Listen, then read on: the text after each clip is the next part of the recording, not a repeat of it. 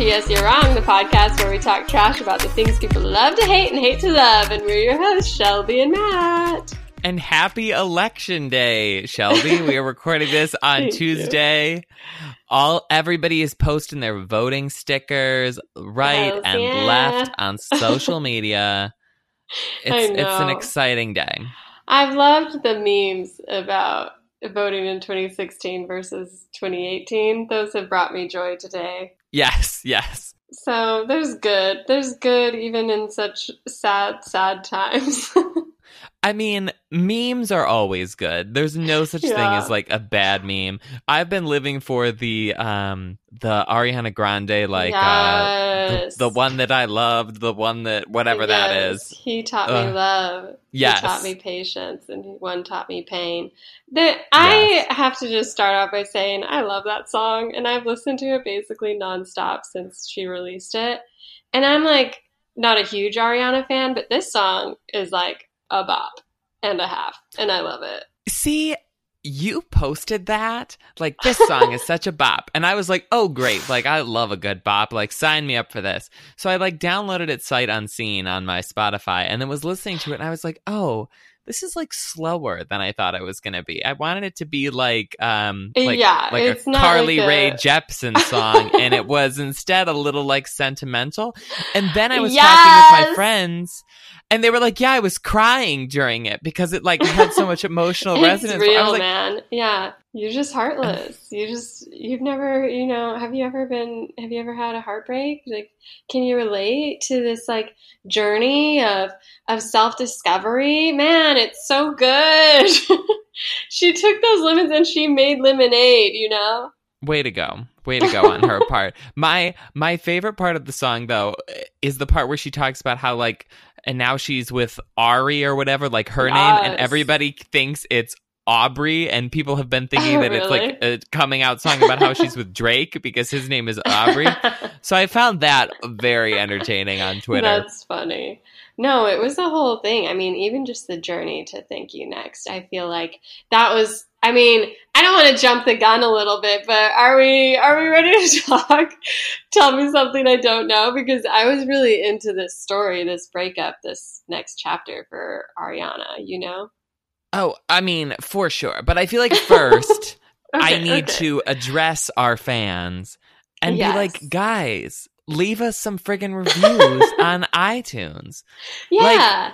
We you keep haven't hearing that left us people are any. listening to us. Yeah. So, like, if you've heard of us and you hear us reading reviews at the beginning of each episode, like, you should want to leave a review, right? That's, like, the logic behind it. And just think about this. Like, what a nuisance is it to actually go out and vote? You have to, like, go someplace. You have to, like, research things. This you can do, like, from the comfort of your bed. Just, like, swipe up on the little thing. Leave us a loving comment. And it'll be great. And really, we probably need it more than people need you to vote. Because there's lots of people who can vote. But we need you specifically to leave us a comment.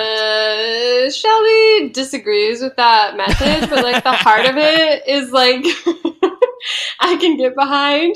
It's really easy, and I even made a little tutorial on our Instagram. So you can find us on Instagram at PS You're Wrong, and go to our profile, and there's a little story to subscribe, and it'll teach you all the little neat tricks on how to leave an iTunes review. So you don't have any excuses. Yeah, no excuses. And we see the number of people who download these episodes, and it is a lot more than the people who are leaving reviews. And reviews help us get more fans, so you guys should be nice. So thirsty, man. Coming on so strong. Maybe I'll cut out that part. It seemed a little desperate. Let's get back to Pete Davidson. We'll talk about him being desperate instead of me. Yes. Okay. I was living for this moment because it was the promos for SNL, and Pete Davidson was featured with the guest of the week. And he just made a joke with the singer and was like, hey, do you want to get married? And then he's like, she's obviously like, no. And he's like, 0 for 3. So obviously a direct nod to his recent breakup with Ariana. And I don't know if you were on Twitter for this, but Ariana snapped and she kind of clapped back and she came at him and she tweeted, like for somebody who claims to hate relevancy, you sure love clinging to it, huh? And I was like, oh, because I saw it as it happened. Like it was literally like posted 32 seconds after I logged in. And so I was like there for it. And she said a couple more shady things. Eventually she went back and deleted them, which is like, whatever. Everyone was so excited to see her be so like anti-Pete, I guess. Or just like, don't like use me as a joke anymore because she's probably sick of it.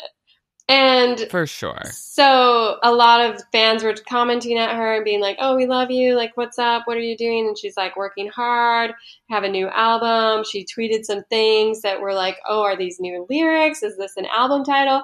So it was just a whirlwind couple days before she was like, yeah, I have a new single and a new album and it's called Thank You Next. And then she made the genius move of releasing it like an hour or a half hour before SNL. So on Saturday night, she just drops this new song, which if you haven't heard, you should go listen to it because, it's maybe not like a dance club anthem, but it's still a certified pop.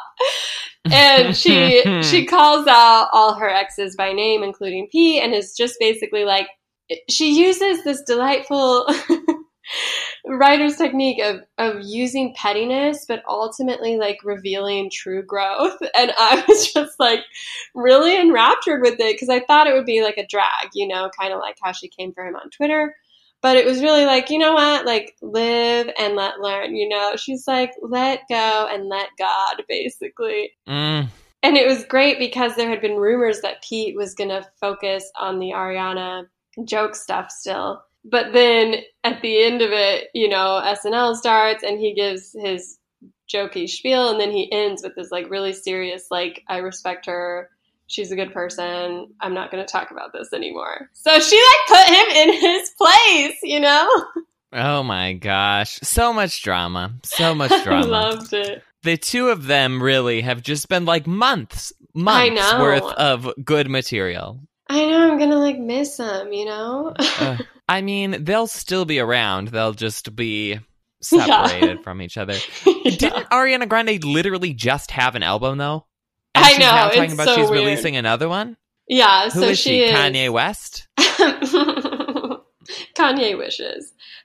She like literally broke like iTunes, Spotify records. Like iTunes had to freeze everything because this like, I don't even know who, he was using bots to keep her from number one and was like propping up his own song. And so they had to freeze iTunes to figure it out.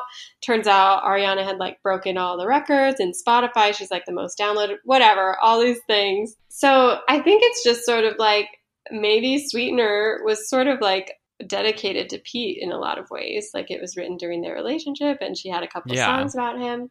So maybe she just needed to like cleanse the palate a little. And she's like, I don't want to do a whole tour about Sweetener. Let's add a little something to the pot and release a whole new album. Yeah. Does she have a tour planned? She released dates just this week when all this was happening. So maybe she is planning on doing a new album before that. That seems crazy. Yeah, no, exactly. So she's going to do the double album tour. It's still called the Sweetener Tour, though, I think. And so she's going to feature both songs. She released the dates, and it's happening. It's really happening. So very interesting. Another Ariana album to dissect later. Great. Does she write all of her own music? Is that a thing? I don't know. I think she's like, I think so. Involved. I think she's involved. I read this really interesting article about how we still resist the idea that female pop stars are writers and artists of their own right, and that we always assume there's a man behind the scenes pulling the strings like Max Martin and Shellback and Jack Antonoff. And so it's sort of like, props to her. Like these are her songs and she has to be involved on some level. Oh yeah. I mean, for sure. I just assume that all pop stars don't write their own songs. So like no matter who you are. Like does Shawn Mendes write his own songs? I don't know. I assume not, but maybe he does. Yeah, I don't know. But what about you? What do you have for me? Tell me something I don't know. Oh, lots of stuff. This is like a great week. I have a list of like 7 things, and then as I was leaving work today, someone brought up how Alec Baldwin like just punched somebody in the face last week, and I was like, oh, I had totally forgot that even happened. But I mean, that's exciting news. Yeah. He's a horrible person, and I feel like because he impersonated Trump, people like sort of gave him a pass these last couple of years. But it's like the reason why he's so good at impersonating Trump is because he's eerily similar to Trump as a human. You know what I mean? Yeah. Like he punched a random person in the face over like a parking spot. Like what? Who do you have to be to do that? Yeah. Yeah, he's got some anger issues. I know. I feel like he's just been ruined for me for a long time, and I feel like a lot of people keep trying to give him second chances or be like, oh, well, it was a long time ago, and it's just like, I don't know. You know? Yeah. You can only do so many awful things. It's really depressing because I feel like now I can't really watch his movies anymore, and I wanted to watch Mission Impossible Fallout again, but now it's like, I can't because of Alec Baldwin, as much as I loved that movie.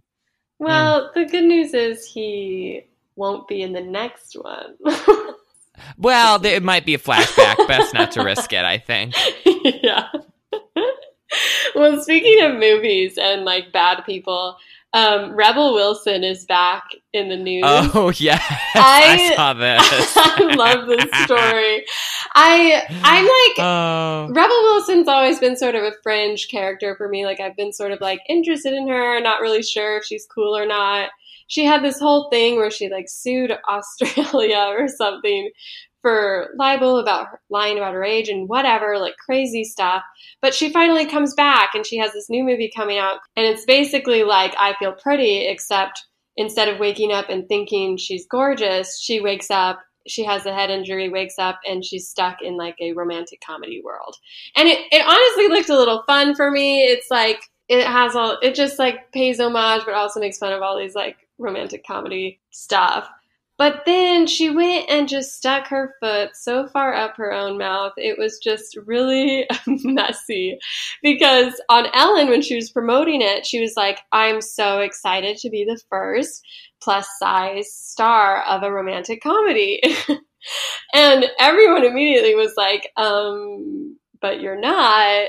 Like, you have Queen Latifah, Monique, you have Nikki Blonsky in Hairspray. Like, there's been a lot. Like, this isn't The just Last Holiday with Queen Latifah is one of the greatest Christmas movies of all time. Nobody can dispute that. I know. And so I was like, oh yeah, like, obviously she misspoke. Like, it's okay. She was caught up in the moment. But no, she like dug her heels in and like decided this was the hill to die on. Like, she tweeted at a bunch of people and was like, well, actually, of course I know these movies exist, but it's questionable, like, if these women were one, plus size at the time of filming, and two, if they're technically even categorized as a rom-com. And she was like trying to like get out of this on a technicality. And, like, Monique, who starred in a lot of these, was like, yeah, maybe you should just apologize and stop erasing Black women from, like, history again. And again, instead of just being like, oh, my bad, Rebel was like, no, like, it's still not the same thing. Like, sorry if you guys got offended. And then she started blocking people who like, were critiquing her words and, like, criticizing her. And she just, like, was blocking all these, like, media figures to the point that Rebel Wilson blocked me was trending on Twitter. So just, like, a lot of bad press. And finally, I think today she came out and, like, posted a 3-part apology that was like, I silence these women when really they're the ones I should be hearing most from. And it's just like, okay, Rebel, like, thanks. But do we think that maybe it was like a language barrier? You know, she's Australian. Maybe plus size means something different there. Yeah, maybe. But again, it would have been so easy to just be like, oh, sorry. You know, like, oh, forgot about that. Like, thanks for correcting me. But instead, she's like, no, I am the first. Don't take this moment from me. And so it's just sort of like, Rebel, you know, Rebel without a cause. Oh, wow. There we go, Shelby. Great. Fantastic. I think I came up with I that. saw this movie being filmed. I was running on... Yes. No. I was running along the Hudson River one night, like, I don't know, a year ago. And there's this mall that's like kind of on the water, and there's a big open patio section that's behind the mall. And they had it all blocked off, and they had a limousine out there. And Rebel Wilson was like getting in and out of the limousine during takes, and it was very confusing to me because it's not a road, and I was like, why did they put a limousine there to shoot the shot? So I'm excited to see the movie solely just to see what was going on in that shot, and maybe you'll see me running in the background. Yeah. Probably. Staring quizzically at the scene below. Oh my gosh, yes, that is so exciting. Claim to fame. When I saw this story, though, the first thing that immediately popped into my mind was, I think it was 2 years ago, when Sam Smith won an Oscar for Skyfall, and he had that whole speech about how he was the first openly gay person to win an Oscar, and like 7 other people were like, but what about me? I also won an Oscar, and I was also like married to a man at the time, so and really sure how that he works. just apologized, and everyone moved on, and it was fine. But Rebel really just wouldn't let it go. It was just so funny to watch her kind of make a fool of herself even more, but I'll probably still see it. Oh, yeah, for sure.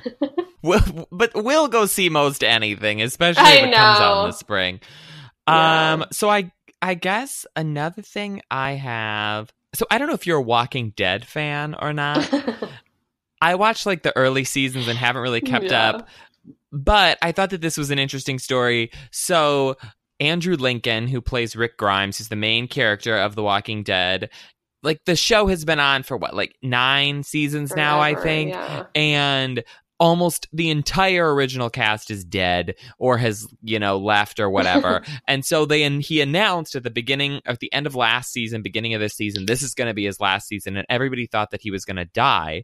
And in the second to last episode, he's, impaled on a stake with all these zombies coming near him, and everyone was like, well, this is it, he's gonna die in this next episode, and then that'll be the end of him and we'll move on. But surprise he manages to pull himself off of a stake that he's impaled on and run away from a zombie horde, and then they announce that they're doing a series of 3 movies starring his character. Yeah, it's like a Walking Dead movie spin-off series with him. And I was like, who is asking for this? Walking Dead's numbers are declining, and now we're giving them 3 new movies? It seems ridiculous. Zombie movies are hot, though. Zombie movies are in right now. We get World War Z 2 soon, and the Train to Busan remake, so... And the Shaun of the Dead, I think, 2 is coming out. Oh, so really? I guess there are zombie movies but coming. 3? They're doing a trilogy about him? Yeah.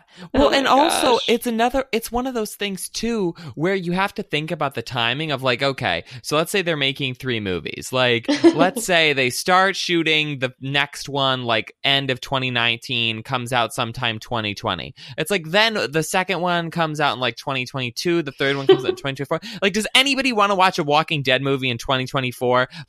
20 years after the show premiered? Yeah. No. And he seems pretty old from what I remember, already, that it seems 3 movies is a long time to dedicate he's in his this guy. 50s or something. It's not he's but it's not 85. That's ageist, Shelby. I know. Oh my gosh.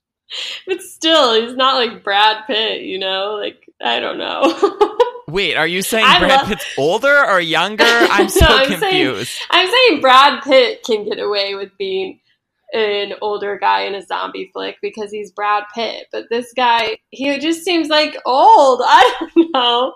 Wait, I just am not interested. I want to touch down on this really quick. Okay. You have a weird thing for Brad Pitt? What is a weird thing for Brad Pitt? I mean, you like him and will actively go see movies just because he's in them? No, that is misconstruing my point. When I'm presented with a zombie movie starring Brad Pitt or starring the guy from the AMC series, I'm going to go see the one starring Brad Pitt. And I did love World War Z. I think World War Z is a great movie and it's underrated. And I'm excited to see if they'll finally like pay dues to the great novel it's based on in World War Z too. So I guess I'm just saying, as far as zombie flicks go, my loyalties lie with Brad Pitt. And I can see why Brad Pitt got to headline an entire series, whereas this guy, whose name I honestly don't even remember, I just don't know Andrew why they Lincoln. gave him a trilogy. You know, that's all I'm saying.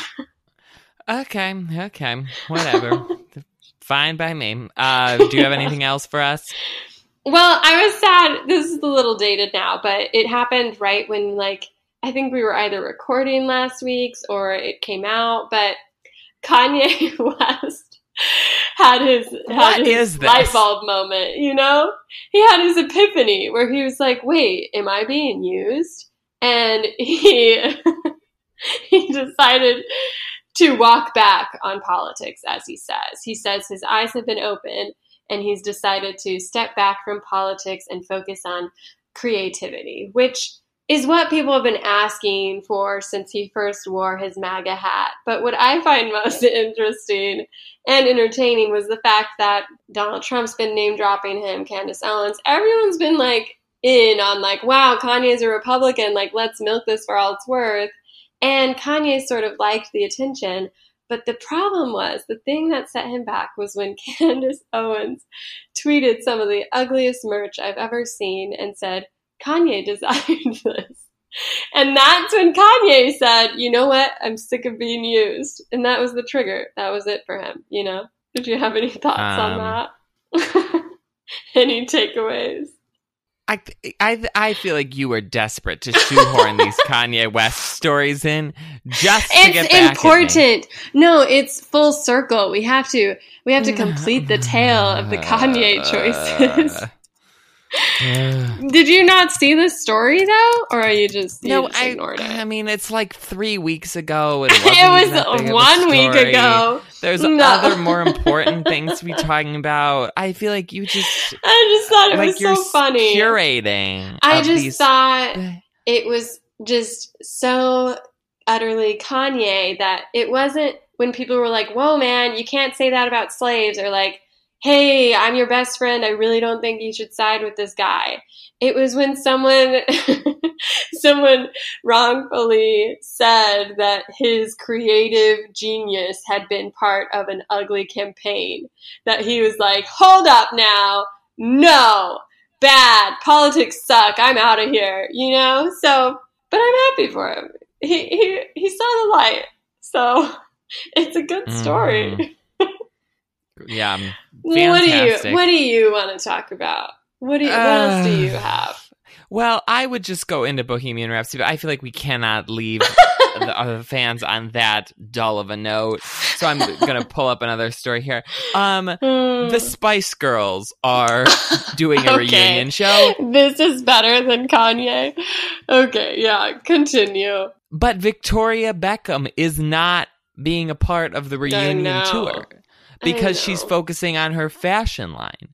And I feel like this is a horrible choice on her part. Because it's like, when you have... it reminds me of, like, George R.R. Martin. Where you have the thing that, like, everybody wants you to do. And for some bizarre reason, you, like, cannot bring yourself to do the thing that is going to make you money and that is going to like bring joy to people, and instead you decide to do something else super strange. I'm confused because I figured it was more that the Spice Girls reunion tour was sort of beneath her. Beneath her? What else is she doing? Well, she has like her fashion line. No, yeah, I she's think not doing well. Well, like, what's her net worth though? You know, like, I'm pretty sure she's worth so much more than any of the other Spice Girls. So it's sort of just like, why look back? You know, just I don't really see her as like thinking. I just don't think she needs it. Is my take on the. Yeah, but like the people need it. You know, like you're gonna go see a Spice Girls concert and one of them's not gonna be there. Like, it's weird. Right. No, that speaks more to the Spice Girls who are just continuing with this, even though it seems like a bad idea. Like, it's like, you couldn't do a Friends reunion if any of them really weren't willing to do it. And it's like how some people were like, oh, we could do the Office reunion, but Jim Halpert isn't going to come back. Steve Carell isn't going to come back. So why would they do it? You know, it's like they should have just said, oh, well, this isn't going to work out. Sorry, that's too bad. But they're going ahead with it, and it just kind of feels like sad now. Are you going to go, though? Are you a big Spice Girls super fan? Not really. No. You were just hoping. I'm a completist, and to have, like, not the full set, I was like, this is irksome to me. That's fair. That's fair. It is disappointing for anyone who was hoping for that. But speaking of bands where everybody gets back together for the reunion show, let's talk about Bohemian Rhapsody, our feature presentation of the week. Yes. I'm interested in what you thought. I kind of went in blind, honestly. I knew Queen music. Obviously, I grew up on it. I recognized the songs. But I knew nothing about the band, nothing of their history, literally had no idea who Freddie Mercury was. I had no idea he was Pakistani, like none of it. And so I just kind of went in blind, and I actually like enjoyed it in the moment, except for a few things. And then I walked out and I was reading reviews and reading the liberties they took and all about the production and drama behind this movie itself. And I was like, well, that sullies the water a little bit, but did you enjoy it? I am going to enjoy talking about it a lot, I think. This movie, like, I'm not sure that you could pick a better movie for, like, a podcast episode, just in the fact that its production had so many twists and turns. The movie has so many weird things going on in it that you can talk about. Mm-hmm. The, like, casting and the people who they had hired to direct it and how it was marketed. Like, it's just all so strange that I'm just like so excited to get into it. Yeah, the movie's about Queen. Freddie Mercury, for those of you who don't know, is the lead singer of Queen. He was like very flamboyant. He was gay. He eventually died of AIDS, which is touched upon in the movie. And basically, this is it's been a trend in like biopics the last few years, I feel like, to hone in on like one specific section of a person's life. Mm-hmm. But this is literally like from like when he is like a teenager, not famous, all the way up through this giant like charity performance that they did like towards the end of their careers. Yeah, called Live Aid. And we get to see like everything that happened in between and the things that were selected to be in this movie and not selected to be in this movie. It's all fascinating. Yeah, it felt like first impressions, I was like, this movie is like trying to be like Mamma Mia. Like it's just focused on Queen music and it's very like fun and frothy and very shallow. And yet it was also like, oh, but we can be a serious biopic too. Trust us. Look at us touching all these emotional moments before moving on to the next one very quickly. It was an interesting journey and they did a lot of things, I don't know, right, but like entertainingly. And then a lot of things like really poorly. So it was just kind of...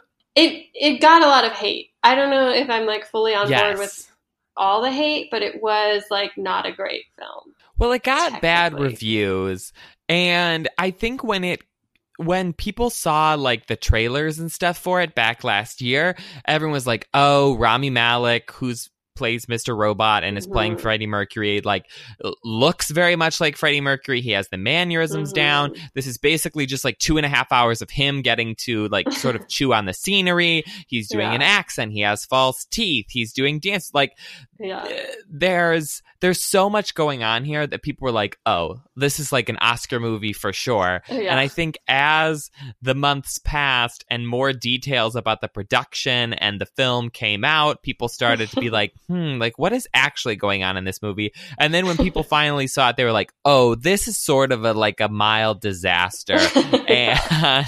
and they gave it really poor reviews. Although it's done amazing in the box office, which is strange. I mean, I think once you get into the story, you kind of see why they made the choices they did, and two, why it's found its audience, because it's just like a frothy sort of like listen to Queen music, see Queen in concert, basically.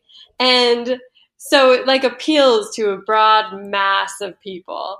Whereas if you really got to the nitty gritty of Freddie Mercury's life and like the ins and outs of the band, it might have been much more gritty and serious, and they just kind of put a nice polish over it all, and just, I don't know. It was an interesting watch, but it was really crazy to see how it was made and just the the process of getting it to the screen. I guess let's first just sort of talk about, like what you were saying, how this movie is rated PG-13. However, it is about a rock band in like the 70s and 80s that, like, from all accounts, did a lot of drugs, drank a lot, like had all kinds of weird like sex parties, especially on Freddie Mercury's front. He gets AIDS and eventually dies of that. You know, their songs are not necessarily super family friendly to begin with, and yet somehow or another they've managed to turn this into like, this brightly colored PG-13 rated movie. And I think following the production path really speaks a lot to like how, like, where the original like history of it happened, and then how somehow it got like sifted down to this gem-like movie that we have. I know. I think the most interesting discovery was realizing how involved the remaining Queen members were a part of this film. Like, they were...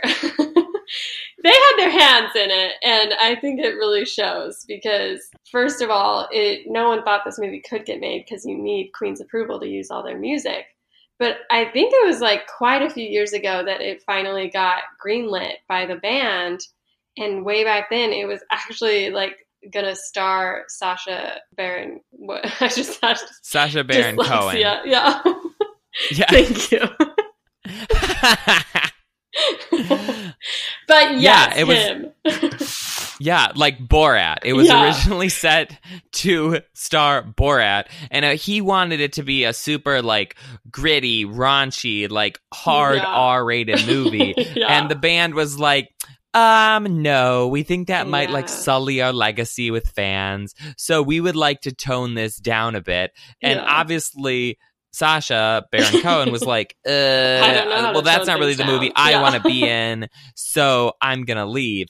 And another thing besides like the rating that the band was heavily involved with is you can sort of feel like when you're watching it that this movie should be about Freddie Mercury, but the band members who are still living were kind of like, but we want to be like bigger, like have a bigger role in this movie. So there's definitely like more scenes of them in here than should be.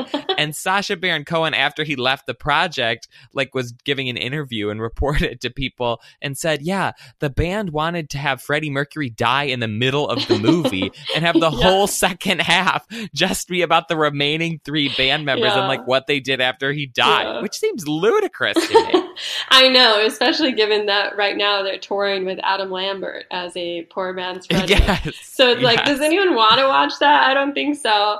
But it's also like, I mean, they're listed as executive producers or something. Jim Beach, their manager / lawyer, was the producer.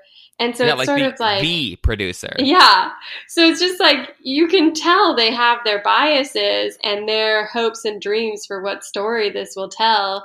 And they get to rewrite history because Freddie Mercury isn't around to correct him. So it's just like it leaves sort of an icky taste in your mouth when you realize like the creative control they must have had, and you kind of start to see the veins of their their priorities, their thoughts, their hopes, their rewrites. And it's just kind of like, it's kind of a waste of a biopic because it could have been really interesting, but instead it just became a shiny way to reshare their music with a new generation, basically. And in the movie, Freddie maybe did drugs once, like maybe he drank a little bit, he like slept around a little bit, but it's only like hinted at. But the other three members of the band basically were just saints and didn't do anything in the movie. They're like, I have to get home to my wife. Yeah. Yes.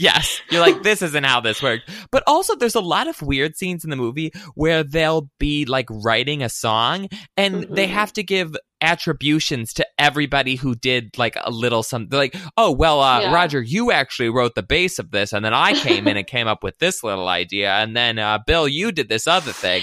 But I can kind of respect that because they must be tired of it just being the Freddie show, right? Like, it's like, I was actually really impressed by how talented all of them were because I had no idea that all 4 of the members were in the Hall of Fame for songwriting. And like, I appreciated that I like walked away realizing, wait, all these guys were supremely talented. All these guys were participants in these hits. That was one part that I actually liked because I was like, oh, this isn't just the Freddie show. It's not a one-man band. Like, all these guys were musical geniuses. And so I didn't mind that much as much as you did, I guess. Well, I just think like when you're taking a historical event and making it into a movie, obviously you're going to have to like trim some things, reshape some stuff. Like, it's never one for one because it would make the movie boring. Yeah. But to see the things that they changed in this and then not to have like edited those moments out seems weird to me. It's like they buffed up and polished various other things, but then they're like, no, we need all the details in here about who wrote which parts of Bohemian Rhapsody. Like, that is very important that the audience get.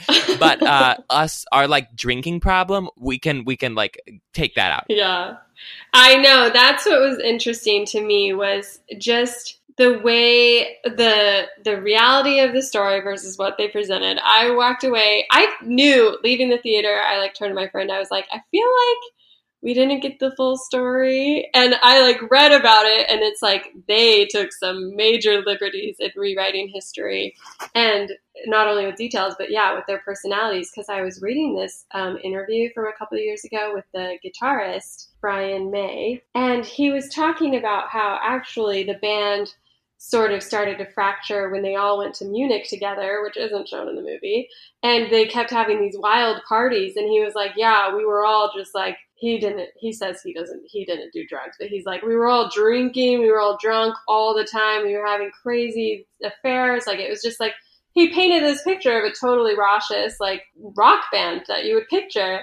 But in the movie, it is like, these are these family guys who just judge Freddie for going so far down the rabbit hole of drugs and sex and alcohol. And it just like really becomes like a pious, like, I don't know. It's like the whole movie is basically just shaming Freddie and being like, oh, this is a cautionary tale of how Freddie let himself go too far. And it was just like, ew, it just kind of made me feel gross about the rest of them. Well, and there's also a whole section in the middle where, like, Freddie Mercury leaves the band to go on a solo career and makes him look like he did it very selfishly. But in actuality, it was sort of like everybody had agreed to that. And then at the end of the movie, it looks like the band is broken up. Freddie Mercury finds out he has AIDS. Like, in his last dying breath, he decides I need to put all of this in the past. We need to reunite and do this one final performance before I die. But in all actuality, they didn't break up. They were on tour right before this performance, and he didn't find out he had AIDS till like several years later. I know. Like, they completely changed it. I felt so lied to. I like started reading about this, and I was like, oh my gosh, like. Obviously, you go to a biopic, you know there will be some liberties. You know, like, maybe I, Tonya, had some biases. Or The Darkest Hour, like, cherry-picked what it would show. But they literally, like, rewrote history just to make them look cooler. And they did it all so that Freddie would have this journey where he had to grovel to the remaining band members to be like, please, take me back. Like, I was so wrong. You guys were so right. Like, how could I have betrayed you? And it's just like, it's crazy because the drummer had 2 solo albums before him. Everyone was doing solo work. They were touring. They never broke up. They did they decided to do the Live Aid because of course you would. But in the movie, it's like they send him out of the room in a really childish way just to teach him a lesson. And you're just kind of like, man, these guys like are really pissing on the reality of their history just because this guy's dead and they get to say what they want. And if you thought that was the like extent of the weirdness of this movie, you have not even seen the half of it because after Sacha Baron Cohen left the production, they hired a new director, Dexter Fletcher, who he directed the new Elton John movie that's coming out, but that's later in the story. So they've hired him, and they also hired Ben Whishaw to be Freddie Mercury. He's going to be in the new Mary Poppins movie. He's the tech guy in James Bond. He's like the tech guy in James Bond. So they hired him. And then the band was sort of like, we don't know if we want them. So they got rid of the two of them, and they hired Bryan Singer on to be the director, who directed the X-Men movies. But halfway through the directing with him, it comes out that he was accused of raping boys. Yeah. And so he got bumped off the production. They had to bring Dexter Fletcher back in to finish the directing. And then there was this whole giant debacle over which one of the two of them would be attributed as the actual director of the movie. And somehow or another, Bryan Singer got full credit, and Dexter Fletcher's name is relegated to the back half of the credits. It's such a messy way to make a movie. And I feel like you can see the seams as you're watching it. Did you feel like that? Yeah, no, it was a weird tone. It took a weird tone because it was sort of I never knew what kind of style it wanted. And there were a lot of times where it was bright and happy and funny, and then there were really moody, red lighting and everything's dramatic, and then there were really up close fisheye looks. It was just kind of all over the place. But anyways, just I heard that Bryan Singer and Rami Malek disagreed on set a lot, and they hated each other and really didn't agree on directorial choices and style choices. And so I think it does just start to show, and it kind of did feel messy in the end. But I don't know. I think it'll be interesting to see how it shakes out, because I think they're trying to position Bryan Singer for your consideration for an Oscar still. Oh, no. Which I don't think it deserves. That is laughable. Even if this was the best movie of the year, there is no way that anybody in their good conscience in Hollywood is voting for the child rapist for an Oscar. No. Yeah, you would hope so, but you never know. And it's just I wonder too why they chose him to be the director of this musical biopic. Because I don't know, looking at his IMDb page, you're just kind of interesting choice. But he directed some big, The Usual Suspects and some big name things way back when, but basically he's just done X-Men movies for the past 10 years. So it did seem like a strange choice to me, other than if maybe he was a really big Queen fan and wanted to do this as sort of a passion project. I'm not really sure, but it feels so disjointed to me in the fact that you can never tell what the focus of the movie is on. There's so many different plot lines going on, and you feel like a good director would have come up, or if there had been one director, would have really narrowed the focus as to this is what the movie is about.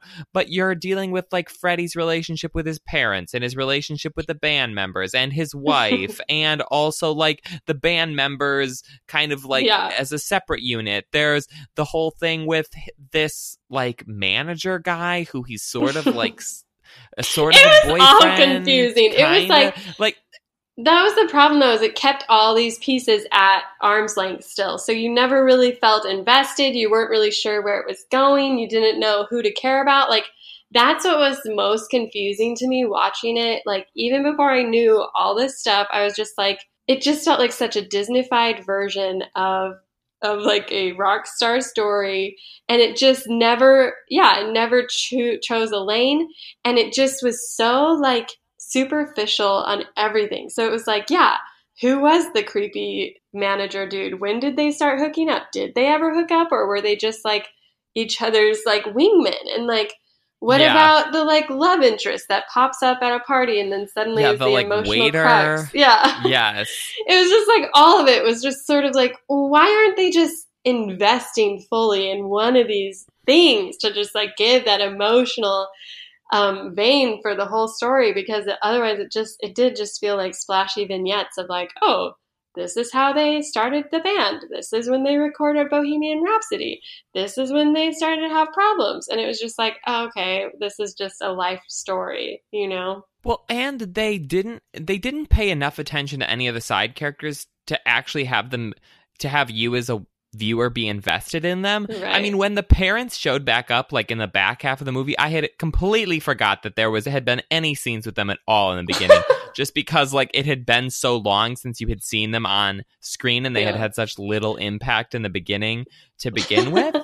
But then also, I mean, when they showed back up, and the same with that waiter boyfriend guy, right? Were you not like, oh, that was yes, like now I'm remembering, but like you were not sitting in the theater like waiting, like I wonder what the parents are thinking about this? No, because you had totally forgot that was even a plot line by the time we got back to it. Well, I would say that's true for the waiter guy, but the parents was one of the more interesting stories because, like I said, I had no idea he was Pakistani, and I thought that was just like crazy interesting. So I kept wanting them to go back to that, and I wanted to see more of that.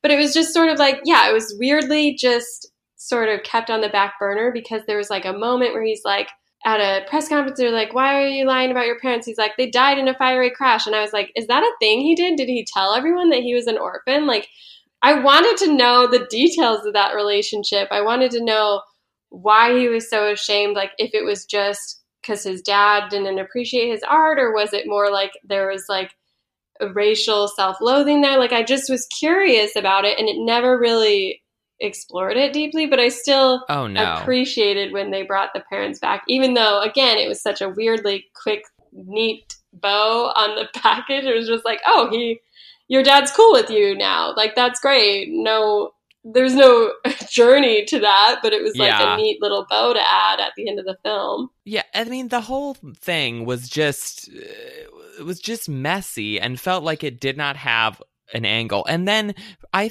felt Freddy was very unlikable in the movie. Like, there was you saw his actions and those were unlikable, and you never got deep enough into him as a person to make him like relatable at all. Yeah. He felt like a child, and I felt like I kept siding with the other three members in the band and felt bad for them for having to deal with him. But in actuality, like I think were just as difficult people to deal with, but they're just writing the script. So like, I know. I think that was the like hardest thing for me, was like the way they handled Freddy's sexuality, his queerness. Like, it felt really dated and almost like it was sort of a cautionary tale of like, oh, you can't be promiscuous because you'll get AIDS and die. And it was just like very judgmental of Freddy. It just like looked down on him, treated him like a child. And it was sort of like he was vilified for being queer, even though like that is why Queen was such a huge, like Freddy was such an icon, was because he was this flamboyant character. He was like this, I don't know if he ever like came out in his life, but he was like a gay star, and like everyone was like into him for that reason. But then here it's like, oh, he's embarrassing us. He's such a shame on us. Like, he's just too far gone, you know? I mean, I think it's one thing to have it be a cautionary tale, but it's sort of like you can't do that if you're not actually going to tell the story as it happened. I mean, like I was reading online, you know, he had these like crazy parties and like all like with all of these drugs and you know, like just these like huge orgy kind of things, but that isn't really depicted in the movie. So it's like if you're going to say like, okay, like he lived this lifestyle and he got AIDS because of it, you need to actually like show the lifestyle. You know what I mean? Like, this just made it look like he got AIDS because he was gay, not because of anything that he had like done along the way. Yeah, it felt like really dirty to me the way they just kind of looked down on him, and it was like they never explicitly shared what he did. Like, I remember being very confused because he was engaged or married, I don't remember, but he was on the road, and there would just be like lingering looks at guys. Like, one of the biggest moments was this guy at a truck stop goes into the bathroom and they give each other a look, and I was like, so did he cheat on her? Was he just realizing he was into men? Like, what happened? Like, was he actively with men at this time in his life, or was he just like struggling with his own sexuality? And it was sort of interesting because leaving the theater, I was like, well, maybe they were just trying to present this like ingrained homophobia that a lot of people in that time period struggled with because it wasn't okay to be gay. And like maybe they were trying to present this film in like a oh, like Freddie couldn't ever fully admit he was gay, so we'll never fully show that he had these gay relationships. But it just felt like a cop out because, like you said, it kind of just waters it down and makes it just palatable enough that if you don't want to think about the gay stuff, you don't have to. And if you don't like the gay stuff, then there's enough in there to make you think, wow, look at him. That's why you shouldn't be gay, kids. And then there's just enough that you could be like, oh, like, I guess, yeah, they showed enough that he was a gay icon. So it's just sort of like they were trying to please everyone, but it just ended up not working. Well, they wanted that PG-13 rating bad, Yeah. which seems ludicrous to me for a rock star movie. Right. But I think they were just so hungry for that they just had to keep cutting out all of the, like, okay, well, we can't really have drug references. Okay, we can't really show a lot of drinking. Like, there's no swearing really in the movie. It's just Right. mind-blowing that's the type of movie that they thought would be the most successful. Although, I mean, it has been really successful. So it's like, who is this movie, I guess, like, to kind of shift gears, like, this movie also has 95 audience score on Rotten Tomatoes. Yeah. Like, who is this movie for? Who is going to see it? And who is being like, this is what I wanted. This is the greatest thing. Like, what is that type of person? Well, I think it is like, you know, like, honestly, I had fun watching this movie. It was fun to see the Queen music. It was, like, great to see Rami Malek. Like, he did an amazing job. And so it was, like, an entertaining film. And if you're not going in, like, ready for this nitty-gritty biopic about the ins and outs of this icon's life, then you'll walk away being, like, happy with it, you know? And I think that's, like, the middle-of-the-road type of people that this movie's aimed at. And in a way, they sort of nailed it, because they don't care about what the truth was. They don't care about, like, oh, well, did this actually happen? They just want to go and hear "We Are the Champions" and, you know, all those, like, heavy hitters. Like, I think it's, like, it makes sense that it's doing well. I'm not surprised. Yeah, I guess that does make sense, because if you think about, like, the, like, people who are in our parents' generation who, like, grew up with this music, they really like the music, there's so many good songs, they can just go sit and, like, listen to all the Queen songs and sort of, like, see funny things that are happening. It's kind of a jokey movie at certain points. Yeah. It's, like, kind of sentimental at the end. So you can just, like, let it wash over you. Yeah, it's just a tepid, bland, just boring enough story. It is literally Mamma Mia for my dad. Like, that's what it is. Like, it's just enough story to motivate the music, and that's all they needed. They just hit every single song they had to, and now people can just wait for that 20-minute literal concert at the end, which was great. Like, it was amazing how they did that. And the music was great to watch on the screen. So it's like, I can't fault them for it, but knowing the truth of the story, I wish they had done more. And honestly, I think it's really gross the way they aimed their weapons at Freddie Mercury and his sexuality, because it just, like, it made me feel really, like, icky. Like, it was like, it was just kind of homophobic in a way, or just really it was just like, it presented this idea of, like, oh, gay men are promiscuous and they get AIDS. Like, I don't know. It just felt really gross to me. Yeah, I wonder, like, how much of that was the, like, plan of the movie, and how much of that just sort of happened in these, like, various edits, and then how much of it was the PG-13 rated thing. It is, like, it is a strange... There's just so many times in the movie where you're kind of like what, like, how did this get in here? Or why is this the way it is? And you know that there's a reason for it, but it's, like, hard to attribute what happened where. The one thing that I really thought was good in this movie was Rami Malek's performance as Freddie Mercury. Because after, like, watching some movies or some clips of Freddie Mercury after watching the movie, I was like, oh, he is, like, spot on acting. I was very distracted in the watching by that horrendous set of false teeth that he is wearing. And you know my, like, weird teeth fixation to begin with.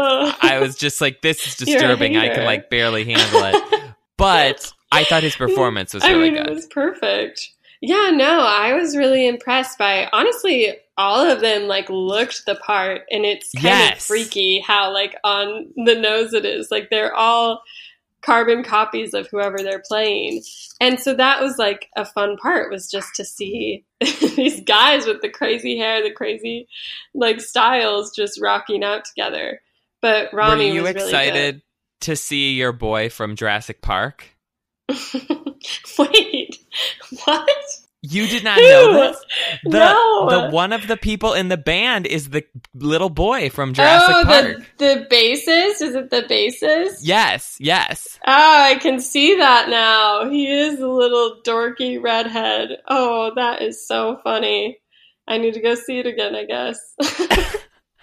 I thought you would have picked up on that, like, I saw it on why would I be Googling these IMDb characters? They're like, no, I saw it on IMDb, and I was like, oh, Shelby would have recognized this guy right away. It's her favorite movie of all time. Faces. I know. I'm really bad with faces and names and all that. But I'm glad I know that now, that I can see it now. You connected that dot that I didn't know was there. So thank you. But they were all good. And I loved the woman who plays the wife. Like, I think she's really good. She's from Sing Street, which is amazing and way better than this film. And then I thought all the like side characters were fun. It was strangely like, humor driven, because they had Mike Myers in this strange role. Yeah. And he was just like in this cameo because I guess he's a huge fan of Queen because of Wayne's World or whatever. And so they just gave him this part, which is a character that wasn't real. They just made him up. It was sort of they just like based him on every executive who ever told them Bohemian Rhapsody was a bad idea. And he was like funny. So it was like a fun, refreshing part of the film, but it is just another thing where they're just like throwing in these like throw that in jokes. there. Yeah. Yeah. Do you think Rami will get a nod for Best Actor from this, or? Well, it's always tough with these kinds of movies where the actor does a really good job, but people don't necessarily want to reward the movie. So sometimes you see these weird dynamics where it's like, if the movie had been really good, I think definitely he would get nominated. But when I think that he's up against somebody, like let's say Ryan Gosling in First Man, where people want to reward that movie because of how good it is, and so I feel like that they might be more likely to give that nomination to Ryan Gosling over Rami Malek, even though maybe Rami Malek is a better actor in this, just because they like the other movie better.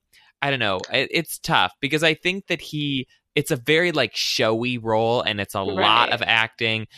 But he doesn't really do the singing in it, which I think is sort of a strike against him, because they're using a lot of like him mixed with Queen, mixed with an impersonator. Yes, I thought that was the smartest thing they could have done, because if we went into a movie about Queen and didn't hear Queen, I think everyone would have just been very judgmental of Rami's voice. And I found it less distracting to have it be Queen live recordings playing out of Rami's mouth than to imagine what he might have sounded like without it. I mean, I think it was the good choice for the movie, but I don't know if like if you're playing somebody in a movie, for Oscar, I think that you get more points if you carry off the singing. Right. Like in the Elton John movie that's coming out, what's his face? From Kingsman. What's his name? And Robin Hood. He is doing all of the singing like as Elton John, because he has a really good voice. He was also in that Sing, the animated movie. Taron Egerton, that's his name. So I think like he will get more points because not only is he doing the acting, he's also doing the singing, where Rami Malek is really just doing the acting. But you really never know. I mean, I don't know. There's still lots of things that are not out yet, so we'll have to see kind of if big projects coming down the pike like do well or don't do well, and see if he can find a slot. I don't think he's gonna win though. I feel like that's not a possibility for him. But maybe nomination. Such a hater. Yeah. It's just an honor to be nominated, Shelby. It's just an honor to be nominated. You're right. He should be, especially given the conflict with this film. It'll be an honor to be nominated for him. But it's and sort those of like teeth. Yeah. I wish it had been better. And even though I was entertained, I definitely knew I wasn't getting the full story. And it was frustrating to go into a biopic and feel like you're not getting the meat of the meal, you know? Like it was just like very sanitized. And honestly, I wish they didn't have to be like sexually explicit. Like I understand why they wanted a PG-13 rating, but I feel like they were very unfair in their portrayal of Freddie, because it was like he was shown like in bed with May or kissing May, but then whenever it came to the gay stuff, it was like he just had to be like, get this guy out of here. You can't leave your friends around. This wasn't me.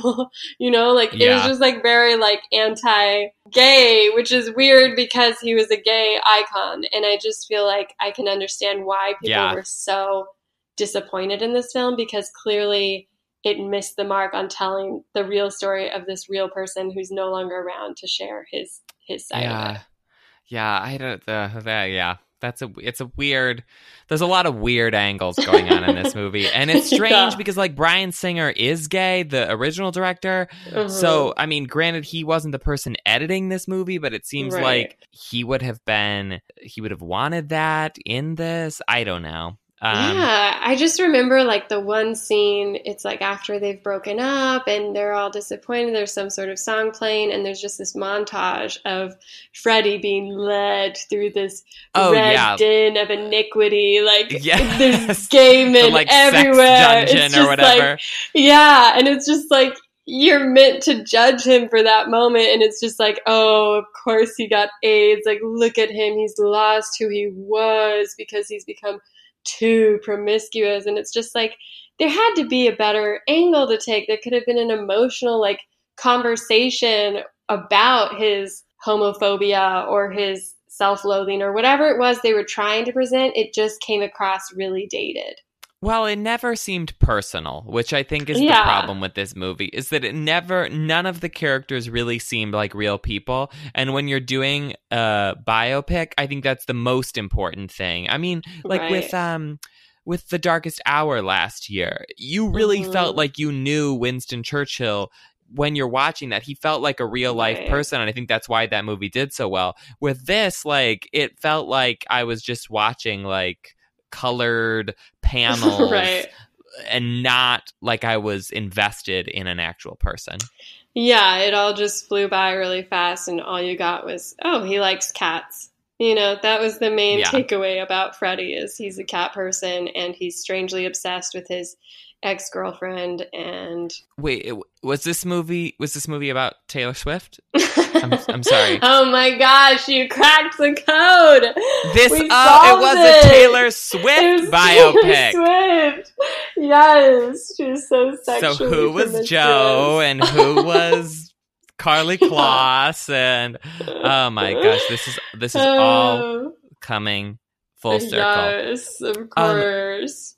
You know what is really miraculous, though, Shelby? For as much as I disliked this movie, there were two movies that I saw this week that I disliked vastly more than this one. Are we moving on to the love it or hate it? Yes, please. Okay, tell me. I take it it's a hate. Yes, it's a double hate on two different horror movies. You know, I love a good horror movie. Yeah. And on Wednesday, I went to see Hellfest, which was like the amusement park horror movie. And I thought like, this will be a fun kind of, you know, like schlocky slasher movie. It'll be entertaining. No, it was like the most boring horror movie I have ever seen in my life. Only like 5 people died in the whole thing, and I think 4 of them got stabbed in the gut with a knife, which is the most boring way to die in a horror movie. It wasn't scary, it wasn't interesting, and I was like, this was a disaster. Oh, it wasn't. You could easily watch it. There's not even really any jump scares in it. You can see the bad guy coming like a mile away. There's another weird like bathroom stall murder scene, only nobody gets murdered, and also it's also not nearly as scary as Halloween's. And I thought, okay, well, this is like a horrible horror movie. Like, let me cleanse my palate by going to see Suspiria, which I thought was going to be a better horror movie. No, it was not. I think Suspiria might be the worst movie I have seen this year. And maybe in like several years. It was mother level of pretentiousness and confusion. I had no idea what was going on. It was so weirdly artsy and so boring, but it was over 2.5 hours long. I don't know how the studio let them make this movie is so long. It was like I was sitting there thinking it's divided up into acts. So, it'll come in and be like act 1, act 2. And we got to act 3 and I thought, okay, this has to be like near the end.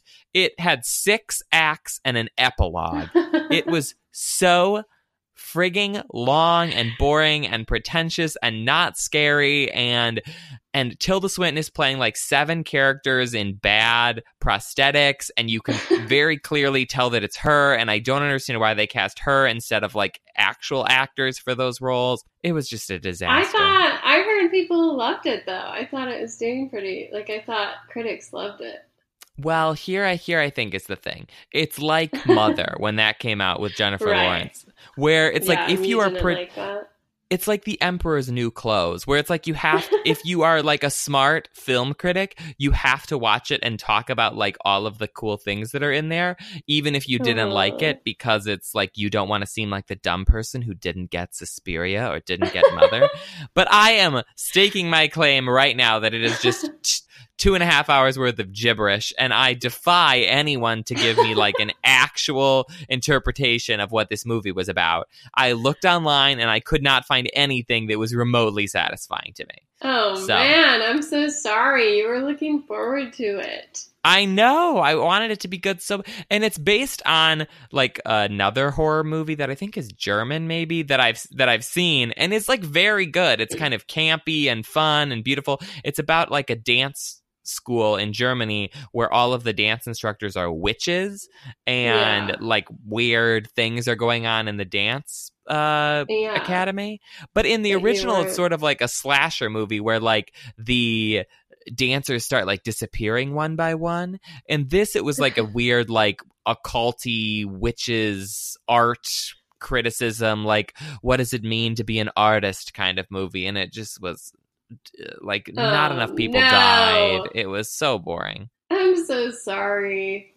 But how many characters did Tilda play? Well, she definitely played at least 3 because she played herself. She played an old man. And then she played this like other witch character who looked like a bad Jabba the Hutt makeup. Like it was the most unrealistic human being I have ever seen, like out of prosthetic makeup. It was so bad. She was like in a dungeon, kind of like her tongue was wagging around. It was strange. Oh, not great. Well, I'm not going to see it, so. Did you read the spoilers of it, though? No, those sort of movies just aren't as entertaining to me to read spoilers, It's like, why bother? I knew it would be pretentious the moment I saw Tilda Swinton was in it. Yes, that's true. I should have known then that nothing good could come. I mean, I like Tilda Swinton in some things, but not this. I know. Yeah. Well, I liked something, and you'll be surprised I watched it. But I watched The Haunting of Hill House on Netflix. Oh, more I horror. know. I had to read every single spoiler, and I like literally read recaps, so I knew exactly when the jump scares would happen. And I just like played it on my phone at work and like had it at an angle so I could quickly like look away if I had to. But it was really good. I wanted to watch it because I love like, earnest family dramas like that. And it was really interesting the way they did it. And it was really surprisingly moving, and the characters are interesting. Everyone except the older brother, who's like the main part. He just like is way too annoying. But what was interesting is it takes huge liberties with the book, so don't even compare the two. But here there are 5 Crane children, as in their last name is Crane, not that they're Crane children. I wish it was about a family of cranes, because I would have been much more invested. But they're basically, each of them represent these 5 stages of grief, which I thought was a really interesting narrative technique. And so they're all reeling from, they grew up in this haunted house and no one really like acknowledged it. And then their mother like dies in a mysterious way. And so they're left reeling as adults trying to like deal with this drama. and trauma and stress, and they all like handle it in very different ways, and it all culminates in it becomes like, even for all the scary stuff and the ghost stuff and the horror stuff, it's like still this really interesting tale of like childhood trauma and depression and addiction and like all this stuff that just haunts you. And so I really enjoyed it, and I was pleasantly surprised to see a Netflix show like that well done. And there's like one episode that's like really well regarded, episode 6, because it's all done in really long extended takes. So it's basically, oh, I love that, 5 long shots, and they had to build this set because it takes place in the flashbacks in the house and then at this funeral home. And so they had to build the sets knowing they would do this one episode so that they could run between the two. And they had like, you know, the children hiding in like hallways to run out when they had to like come out. And it was just like really well done. And like, I wanted to watch it mainly because I wanted to see that episode, and it was worth it. So I would recommend checking it out. Oh my gosh. I have it like on my list of things to watch. I want it feels like it would be right up my alley 100%. I have just been, you know, so busy with other random things, like watching all of these bad horror movies. Yeah, exactly. You should have made better choices. I could have watched like 5 episodes in the time that I watched Suspiria. So that was a mistake on my part. Lesson learned. I know. But it was good. I liked it. And it honestly, looking back at it now, like I'm glad I read the spoilers, but it wasn't as like terrifying as I thought it would be. There was enough emotion that it like it corrected what would have scared me. So it balanced out for me. Well, I never read the book, but it's like a ghost story more than more than like a slashery kind of thing. I feel like those are less scary, ghosts. Yeah. Well, if that's how you feel. I mean, I don't know what still scared me. in your weird horror hierarchy of like zombies not scary, ghosts scary, Axeman really scary. Yeah. Like no, it's hard to explain, but ghosts, I mean, these ones, there were some really creepy moments, but if that doesn't like frighten you, then you'll just enjoy the story as is. Okay, well, I will definitely check that out. And everyone else can check us out on Instagram, Good Twitter, segue. Facebook. We're at PS You're Wrong. Yes, and leave us reviews. Yes. On iTunes. Back on this. Yeah. We need them. Yeah. Matt's struggling without the validation. Yeah, it's rough for me. But I'm excited. We're going to do a giveaway. So look out for that. We're still figuring out what and how and when, but just something tantalizing to leave you with. Yes. And our next week's episode is going to be a special episode where we're going to switch up our format a little bit, do something exciting. Yeah. I won't tell you exactly what, but but it's in honor of my birthday, which is coming up. So get hyped for that. It'll be a good time. But until then, thank you for listening. Thank you for lasting this long into the podcast. And we'll talk to you next week. Bye, guys.